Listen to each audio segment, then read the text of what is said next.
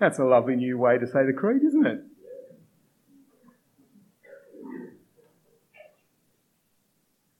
Steph just brought us our Bible readings, and it's Ephesians 4 that I want us to be looking at this morning. And I want to start in a strange place, and that is the notion of being called has fallen out of favour in our evangelical Christian world. It used to be common when people were entering ministry to be asked, do you feel called to the ministry? But that idea and that language has been jettisoned, and it's been jettisoned for good reasons. We probably know or have heard of people who justify their own desires by saying that they feel called to do whatever it is that they want to do. I was called to buy this car. I was called to take this job. I know that God has called me to be a bishop. That's true. And it just sounds so much more spiritual to say, I am called rather than I want. And it's also much harder to challenge a supposedly divine call to be a bishop than it is to challenge a person who says, I desire to be one. And so it has fallen out of favour, and it's fallen out of favour perhaps because it's so subjective. I feel called, it's about my decision. Perhaps it's about the other extreme as well. And if we use the language of calling, people can use that as an excuse not to take the difficult pathway of serving the Lord wholeheartedly because I don't feel called to do it. Or perhaps when we use the language of the call, people enter full-time vocational ministry, and what is for good reasons. It's not the appropriate place for them to continue, but they feel like somehow they're jettisoning the call of God if they move into other fields. There's all those sorts of reasons why people don't use the language of call, and so we don't use it very much here around Moore College. But for those of us who are Anglican, when you're ordained presbyter, the bishop charges you, you have heard, my brothers, in your private examination, in the sermon, in the readings from Holy Scripture, how great is the dignity and importance of this office to which you are called. And now again I exhort you in the name of the Lord Jesus Christ, that you remember the dignity of the high office and the charge to which you are called, that is to say, to be messengers, watchmen and stewards of the Lord, to teach and to forewarn, to feed and provide for the Lord's family, to seek for Christ's sheep that are scattered abroad, and for his children who are surrounded by temptation in this world, that they might be saved through Christ forever. And so those who are about to be ordained are asked to reflect on whether they are fit and are called to this most noble task, because you cannot do it half-heartedly. It's a very powerful call, very powerful charge. But it's not just Anglican bishops who use the term call. Our Apostle Paul does so unashamedly in our New Testament reading from Ephesians chapter 4. He starts off, I'm using the NIV, Paul starts off, as a prisoner of the Lord then, I urge you to live a life worthy of the calling that you have received. What is this calling that the Ephesians have received? And who is it who is called?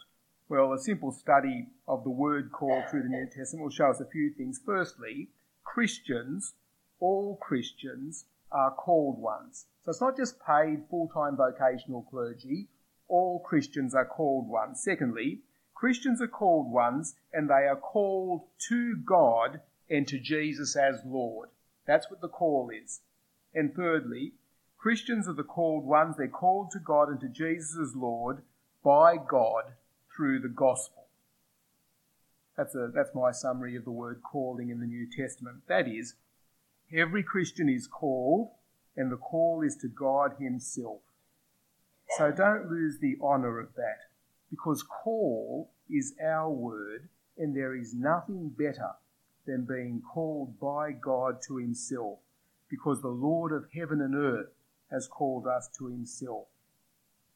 And Paul in this verse says, this noble calling to which we are called, he urges the Ephesians and down through the days urges us to live a life worthy of that calling. So I want to explore with you, what would the life that is worthy of being called to God himself? Now, I don't know if it's fact or fable, but it makes a good story either way. It's claimed that Alexander the Great, as he was conquering the ancient world, because of his bravery and the bravery of his men, he moved east from Macedonia right across to Babylon. And in Babylon, he sat in the seat of Nebuchadnezzar's grand palace, where he sat passing judgment on people who were brought to trial. And a young soldier was brought to him who was charged with fleeing in the face of the enemy. Now, that's the complete opposite of what marked Alexander the Great.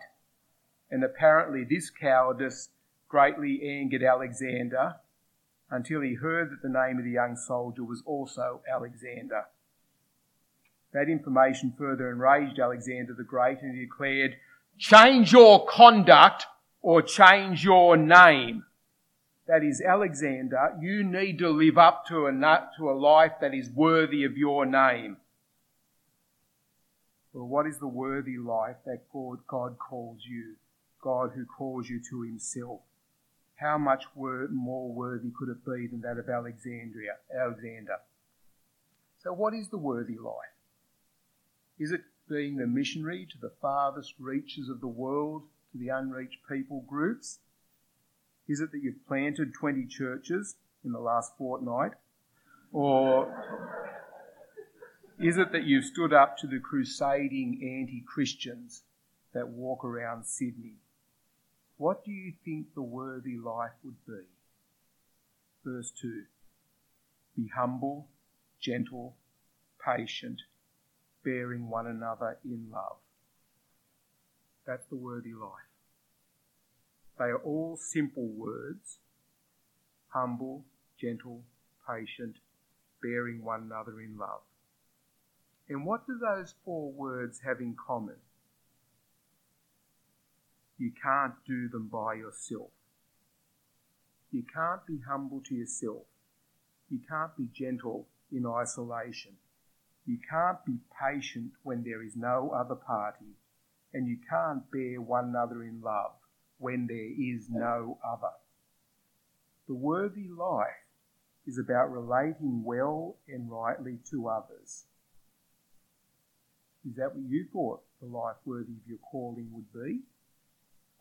So I ask you, we all have heroes that we want to emulate. Can they be described by these words? Is that what you aspire to be? Because Paul calls this the worthy life. And can you begin to imagine a world where relationships are marked by humility and gentleness and patience and forbearance? Imagine a world like that. Gaza, Ukraine, the United States, Australia, the school playground and our own family homes. What a world that would be if that marked us.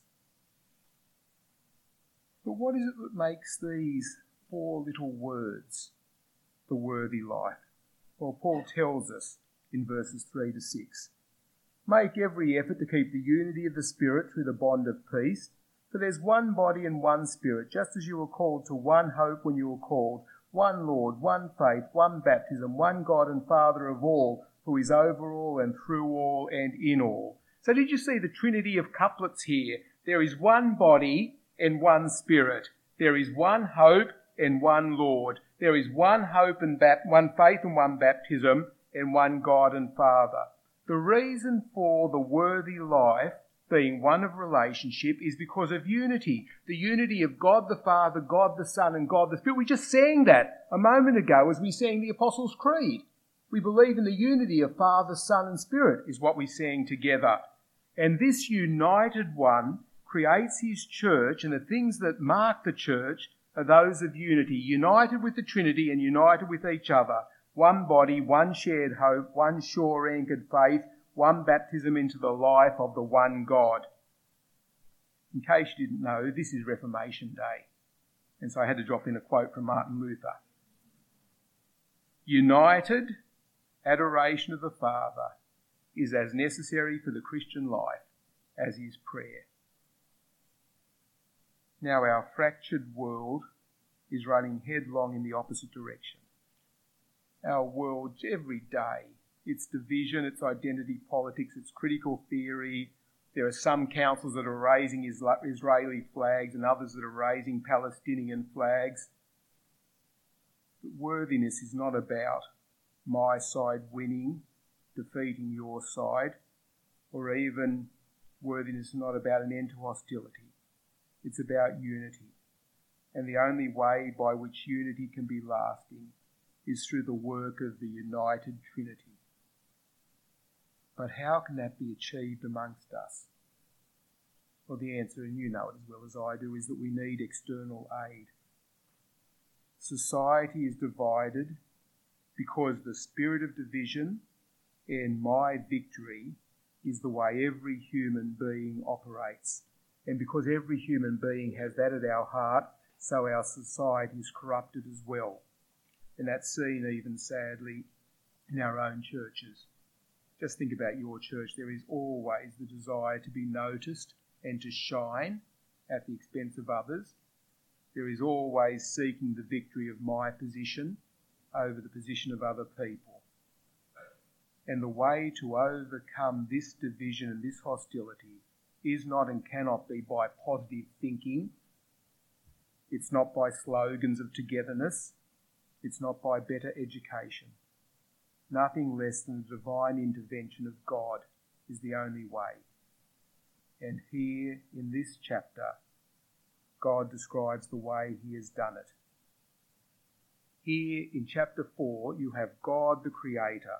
God the Creator is in heaven and needs nothing.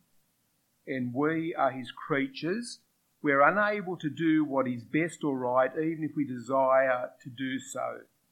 And the Almighty One of heaven, from heaven, showers gifts on his created beings in order to enable us to live the worthy life. Listen to how this connection is given here in verses 7 to 11. But to each one, grace has been given as Christ apportioned it. That's why it says, when he ascended on high, he took many captives and gave gifts to people. Now, what does he ascended mean except that he also descended to the lower earthly regions? He who descended is the very one who ascended higher than all the heavens in order to fill the whole universe. So Christ himself gave the apostles, the prophets, the evangelists, and the pastors and teachers. You see, Christ gives gifts to his church. This is the grace that starts verse 7. And here Paul quotes from Psalm 68. Psalm 68, if you were to turn to it, is a psalm about the majestic victory of God. And because he is God who sits on his throne in absolute and total victory, he ascends to his throne and the people deliver to him their tributes and their gifts. But here Paul turns that image on its head, because in Psalm 68 God declares that he receives gifts from people. In Ephesians chapter 4 verse 8, from that very same throne, God doesn't receive gifts, but gives gifts to his people. Now, giving and receiving happen in the one act, but the direction is different. In Psalm 68, God rightly deserves all tributes and gifts be given to him. But now from his throne, he gives gifts to his church. Let's spend a moment savouring that paragraph. Christ, in order to ascend, means that he had to ascend from a lower point. But he is the one who has always inhabited glory. Yet from glory, he descended to the lower earthly regions. Lower earthly regions could be earth, it could be to be a human, it could be Hades after his death. I think there are arguments for each of those. But what we see here is the Divine One graciously gave himself from that ascended position to the lower earthly regions. Here is humble, gentle, patient, forbearing his creatures. And that makes no sense when the Eternal One does it for his creatures. This is grace. And now he has ascended higher than all the heavens. He is truly clothed in glory. And now Christ, who is ascended to heaven, what's he doing there? Sitting back and saying, okay, now worship me? No, from heaven he is giving gifts. And the gifts you see there in verse 11. Apostles, that small group on whom Christ built his church. Prophets, those who remind people of God's word, drawing them back to God and applying his revealed word. Evangelists, the bearers of the good news. Because you are sitting here in this chapel as a believer, you must have been blessed by an evangelist who brought the good news to you. And he gives pastor teachers, those who feed you with God's word and stand by you as you grow in the life of faith. And these gifts of Christ, the ascended King, I ask again, what do they have in common? Apostles, prophets, evangelists, pastor teachers, what they have in common is that they are all expressed in the church. Christ from heaven is giving gifts to his church. What a blessing it is to be in his church. If you want the gifts of Christ, you get them in his church. There's this nonsense that I keep hearing that says you can be for Jesus, but you can be against the church. Well, Christ is not against his church. Christ is giving gifts to his church. How silly it would be not to see the significance of the church and the unified church. And look at the results of the blessings of Christ, our ascended King, to his church. Verse 12, to equip his people for their works of service. Well, that's what the NIV says, but Lionel tells me that that's an interpretation of the word rather than what the word actually means. It's probably better to use the word ministry rather than the language of works of service. I noticed in the CSB that was read to us, they kept ministry. Ministry means bringing. And in the Bible, it is bringing the word of God to people. These gifts of Christ are the people who bring his word to them so that they might grow. That the body of Christ may be built up. Again, our English translations, they've inserted the word up here because English readers like having a goal for a verb, and so, but the word is just the church might be built. I think the church of Christ is actually both built up and built out. That is, numbers growing daily and becoming more like our Saviour. That the church of Christ might be built, full stop. Until we reach the unity in the faith. Ministry of the word that comes from the gifts of Christ, our ascended King, will lead us to being unified. Becoming mature, attaining to the full measure of the fullness of Christ. That is, the divine gifts of Christ are given to the church to enable us to become who we are. See, what Christ is doing in heaven is not just making us a little better. The wish here, which is a wonderful wish, and I hope it's our prayers, is that we might attain to the full measure of the fullness of Christ. And then verse 14, no longer infants tossed back and forth by the waves and blown by every wind of teaching, by the cunning and craftiness of people in their deceitful schemings. That is, our world is not neutral. Our world is always trying to push people away from God. And as people come to maturity, through unity, they'll be strongly anchored in this world. And finally, verse 15, speaking the truth in love, we will grow to become in every respect the mature body of him who is the head, that is Christ. From him the whole body joined together by every supporting ligament grows to build itself up in love as each part does its work. What do we do in unity in living the worthy life? It is speaking the truth in love, truth and love. One of the problems is our hearts are invisible, so love can't be clearly seen. But our tongues are that which mirror that love which God has created in us. So make sure you use your tongues well.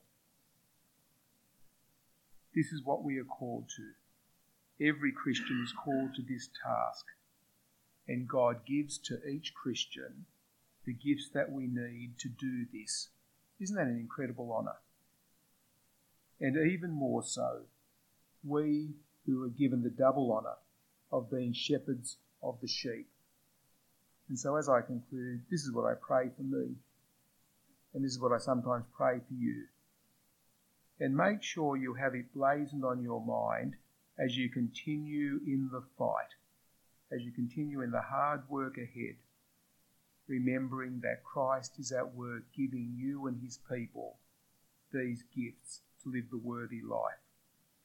So to remind you of the ordinal, even if you're not going to be ordained, I exhort you in the name of the Lord Jesus Christ that you remember the dignity of the high office and charge to which you are called. That is to say, to be messengers, watchmen, and stewards of the Lord, to teach and to forewarn, to feed and to provide for the Lord's family, to seek for Christ's sheep who are scattered abroad, and for his children who are surrounded by temptation in this world, that they may be saved through Christ forever. What a great thing to remember on Reformation Day. Let's pray.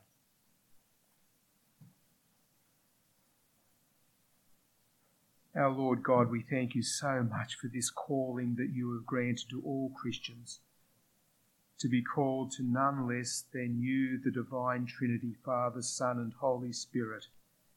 And so we ask you that you might, by the power of Christ, our ascended King, give us the capacity to live the worthy life of humility, gentleness, patience, and the ability to forbear one another in love. Amen.